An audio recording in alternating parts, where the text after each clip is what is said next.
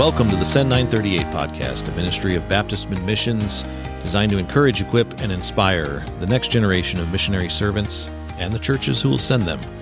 I'm your host, Steve Anderson, administrator for North American Ministries with Baptist Missions, and I'm joined in the studio today by the president of our organization, Dr. Patrick Odell. Dr. Odell, it's nice to have you with us. Thank you. It's great to be with you today. Yeah, so this is the first episode, the inaugural event, Here we as go. it were. So it's going to be necessary to some degree for our listeners to be introduced to who's on the podcast over the next few weeks. Sure. And take a minute to introduce ourselves. I'm currently serving as the administrator for North American Ministries, as you just heard a moment ago, but I've spent the last 12 years in pastoral ministry in Southeast Colorado. The Lord gave us a very fruitful ministry there that we loved and enjoyed, and when it was time for us to move, He made that clear and led us here to Baptist Missions. I grew up in the mission family, and in fact, while I was in the pastorate, had spent the previous 6 years serving on the elected council for Baptist Mid, part of the governing body for the mission, and so had a great deal of exposure to the operations behind the scenes, as it were. Exactly. And several opportunities to serve with the mission family, both here in North America and overseas while I was in the pastorate. Have thoroughly enjoyed the last 9 months of my ministry here in Cleveland. Fantastic. At the Global Ministry Center. Dr. Odell, you came to the administration not too far ahead of me. Right. In So 2020. started June of 2020, Yeah. which 2020 has become synonymous with a pandemic. But we're very thankful that the Lord had other things in mind for that duration of time as well. Yeah. And what a joy it was to sense God's call to Baptist Missions to serve and to shepherd this wonderful flock we call the family of Baptist Missions. After having served the Lord for 26 years in pastoral ministry, much like you, I had served in Iowa, and then the Lord gave me the opportunity to serve here at First Baptist Church of Elyria for the past 9 years as the shepherd of the church, actually where BMM all started back in 1920 in a prayer room of First Baptist Church of Elyria, and then grew to what it is today. But the Lord made it very clear that it was His will and His call in my life to step away from the ministry I loved there at First Baptist to this new ministry that I also love, called the Presidency of Baptist Missions. Yeah, and we're grateful for His leading, of course, in both of our lives. But I'm grateful for what you have communicated so frequently and regularly to the mission family, to our churches, constituency of churches, and supporting partners. That what the Lord is doing here is the Lord's work. Amen. And that's right. We're privileged to be a part of it. This obviously being the first episode, this may be the first time any of our listeners are hearing our voices, but the name of the podcast may be a question. Mm-hmm. What does SEND938 refer to?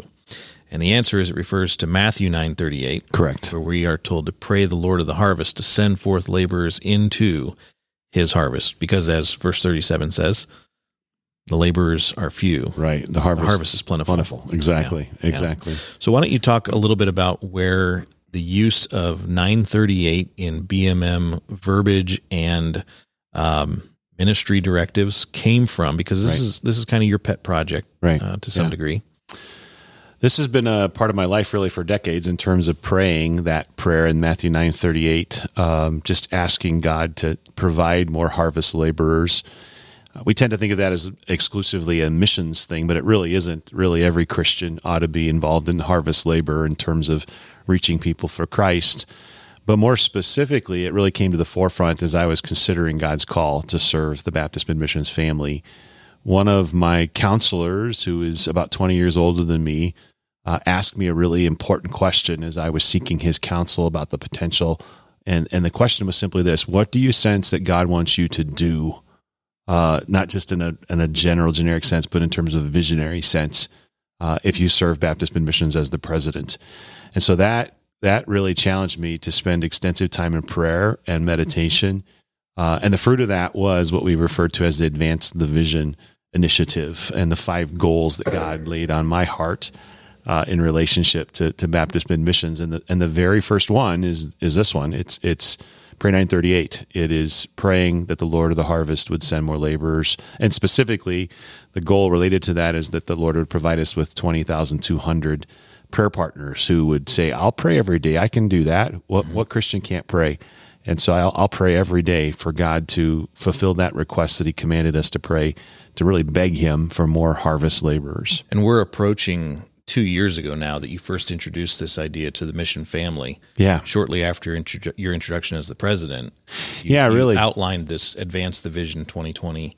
Yeah. That started with Matthew 9:38 prayer. Right. It was during my installation speech, I guess you could call it, more than a sermon. In October of 2020, which also coincided with our 100th anniversary. That's right. And so it was a combination of the centennial service, installation of a new president.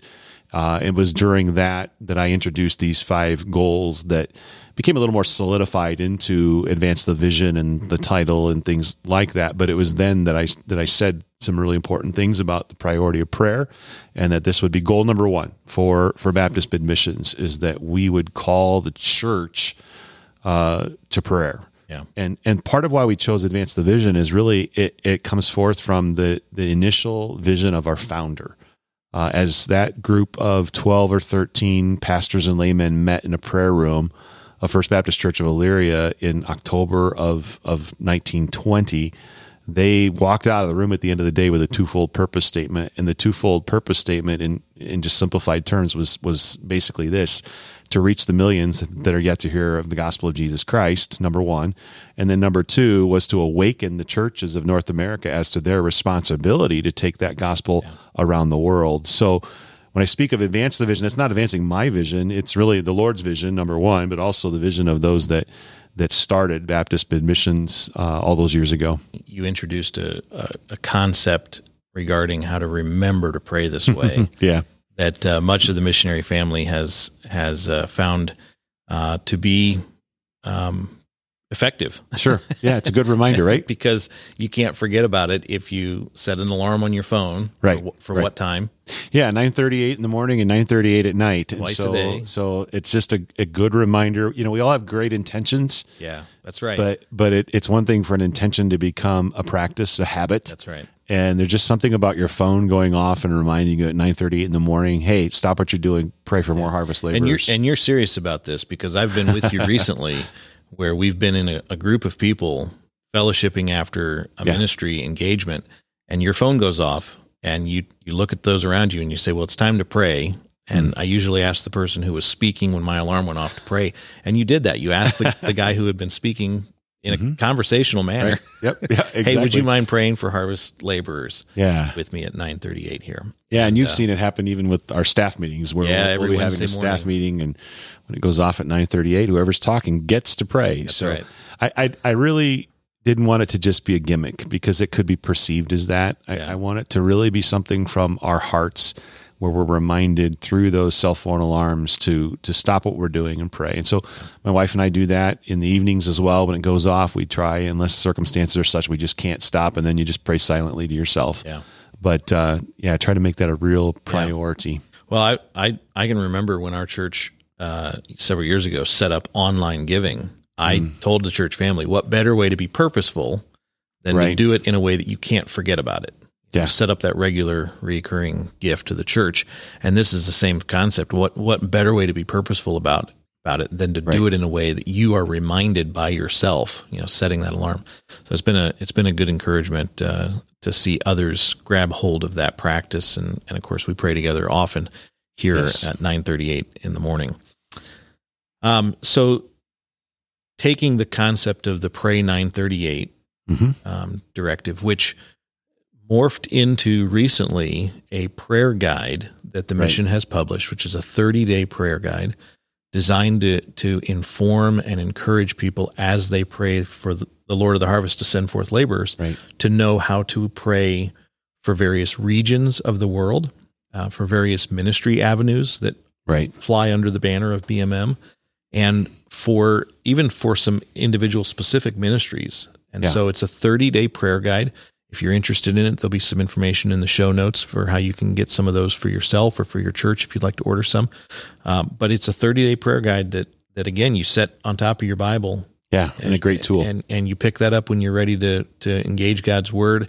You want to pray the Lord of the harvest, turn to whatever day it is. You're done with the 30 days, you go back to day 1. At the beginning, that's right. And we trust that's going to be a really, really useful tool in helping the church be awakened, put it into practice to the need. Right. Yep. Right. And it's been neat because that's a fruit of a couple different things. One was a member of the staff here in publications who had seen something similar put out by a different organization for different focus of prayer. Yeah. But also my interaction with people who had already signed up, quote unquote, to become prayer partners, and them interacting with me and saying, I've prayed for the last few weeks or for the last few months. I feel like I'm running out of things to pray. I'm not sure what, other than just this general asking God for more, how and what should I be praying? And so I started thinking about that, interacted with other staff about that. And then Nancy Freund, gal in publications, just ran with it and did a fantastic job. And so it's neat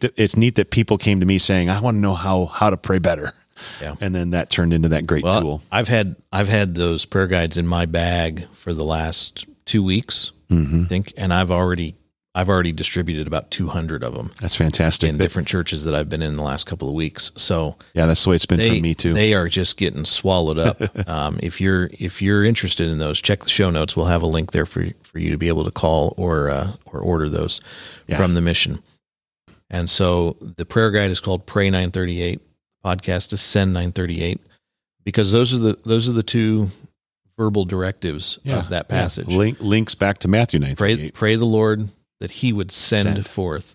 So we recognize that as a mission agency, we are not the sending agency. Right. That's the local church, and that's the work of God. But we exist to serve churches and their missionaries. Exactly. And we intend to do that through this podcast.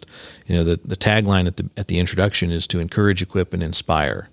And we intend to do that through discussing relevant topics of interest to the church and to its missionaries, by engaging issues that are of not just of interest, but need to be understood and engaged and dissected and examined. And we're going to have some conversations to that end. And then we're also adding, every month there's going to be a moment in BMM history where we address what God has done in the past, because missionary biographies have been so frequently credited in testimonies that I've heard since my childhood about how God burdened someone for missions. They heard the story of, fill in the blank, with the missionary you want. They heard that story and inspired them. They saw themselves, maybe, because a lot of times what happens in narrative and in story is that you can almost put yourself in that situation, and when the story is told well, you can't help but wonder, could God do the same thing through my life that He did through that person's life or that person's life situations? And there have been. It becomes so real and so personal then. And I think that's a lot of, all of the podcasts I trust will do the three things you mentioned, but that inspire, I think, will be a really rich part of a day, in the life of, or the moment in BMM history. Moment in history with BMM. That'll be fantastic. So there've been a few biographies written about our missionary family. Some of them have had biographies or autobiographies written, but the vast majority have not. And there are so many good stories of God's grace and work.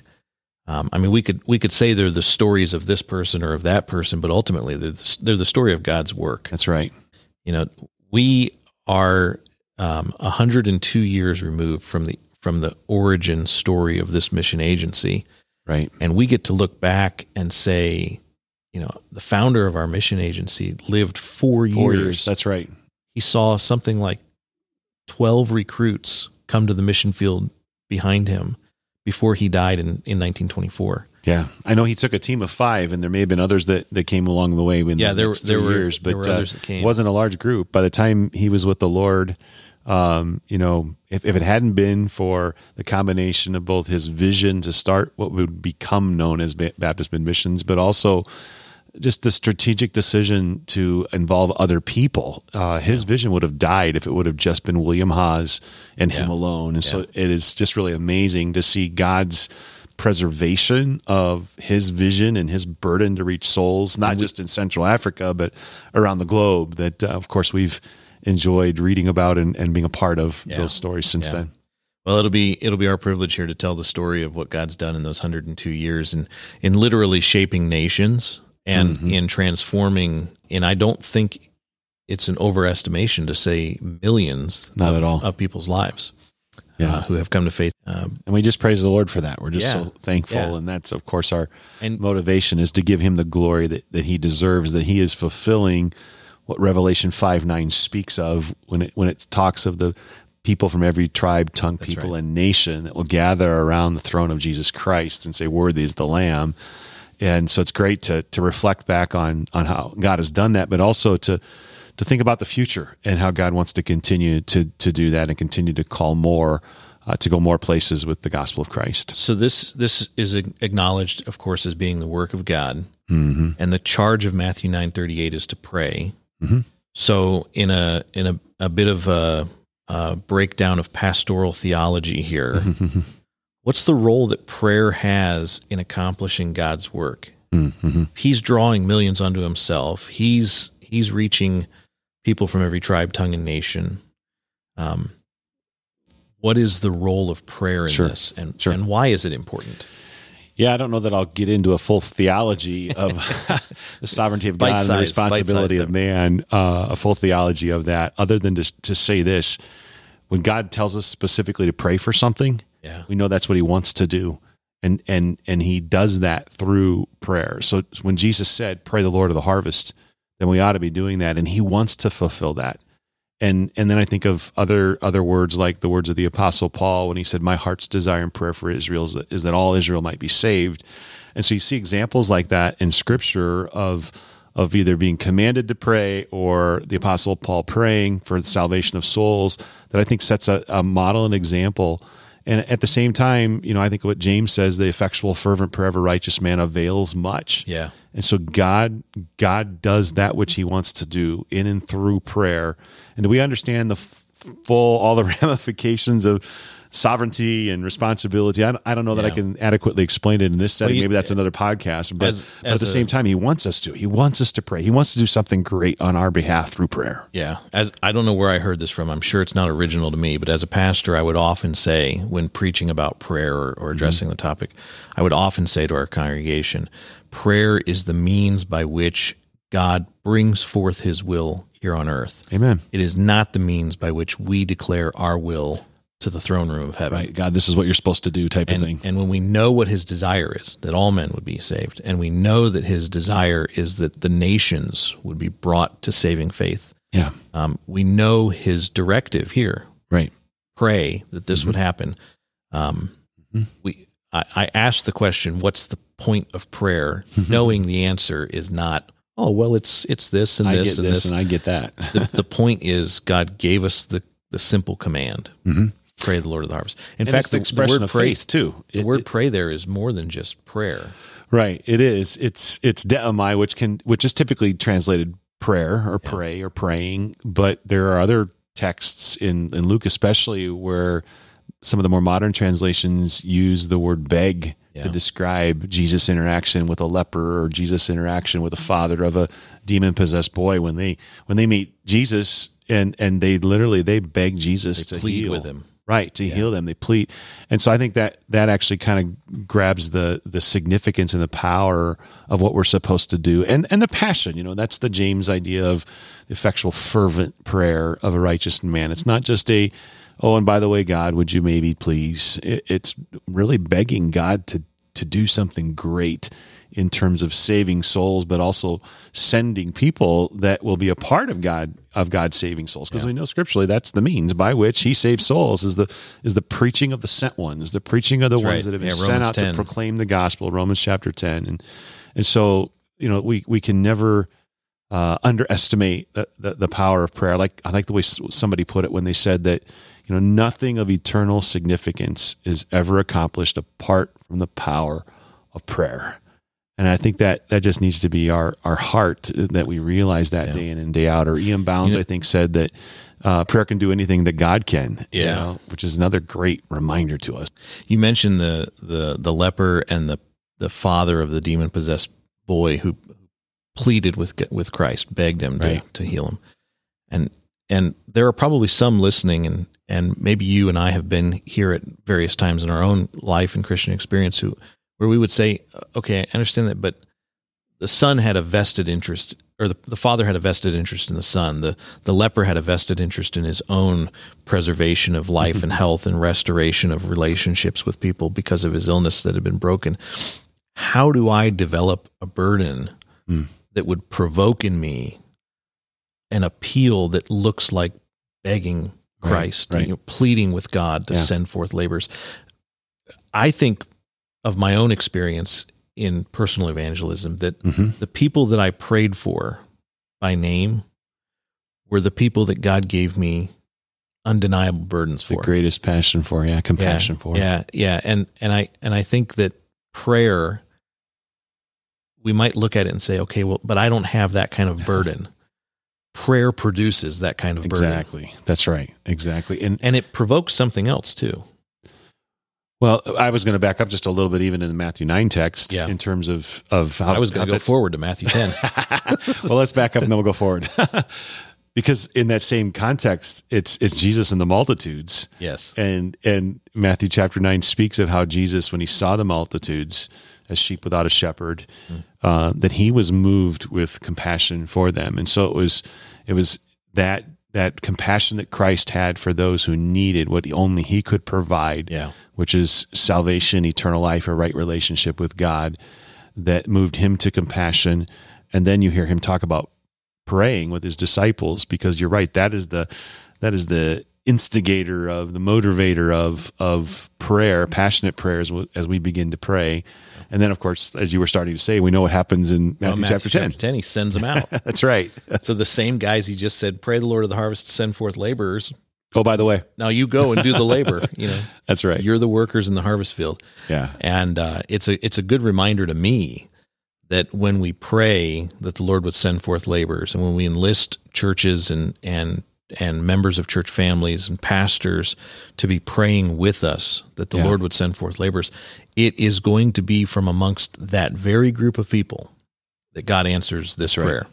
I said to a church congregation a few weeks ago, praying the Lord of the harvest to send forth laborers and expecting him to send someone else is a little like leaning on a shovel and asking God to put a hole in the ground. That's right. You have the opportunity. You have in prayer the development of a burden. Yeah. And if you are named as one of Christ's, you already have the commission. Exactly. Matthew 28 is it's spoken to the disciples, but by consequence of the nature of God's word, it's to them for us, right? The Great Commission to go and make disciples, baptize them, and teach them to obey or observe everything that Christ has commanded is the church's commission. Right. It's not exclusive to a select group. That's right. Yeah, it's not the pastor's commission. It's not the missionary's commission.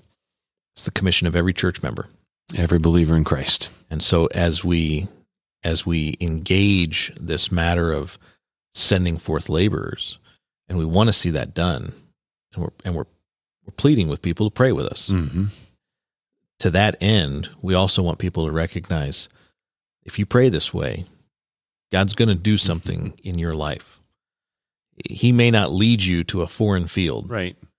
But I can say from a pastor's perspective, he will give you a burden for your neighbors, right? Your friends, your family members, your coworkers, the people around you who are yet without Christ. Your eyes will be open to their need. Yeah. And maybe as you see yourself reaching those people and God uses you to reach those people, he may say, now I want you to go do that somewhere else. That's right. Or he may keep you right there, reaching the people across the street rather than across the world, reaching your friends, reaching your coworkers. But you will develop a burden for the lost if you're praying every day, the Lord of the harvest to send forth laborers, and if you're praying every day for lost people. Yeah. So be warned. You pray this you might way. Be the answer. That's right. To the prayer. God may be pleased to use you, and we trust He would be. That's right. Well, Dr. Odell, appreciate you joining me for the very first inaugural episode of SEND938 podcast. You're welcome. I'm excited for this. Enjoyed you being here today. If you've enjoyed listening, appreciate what you've heard here, been encouraged, inspired, or equipped, make sure to leave us a 5-star rating in whatever streaming service you're using today, and you can reach us with questions or comments at send938@bmm.org.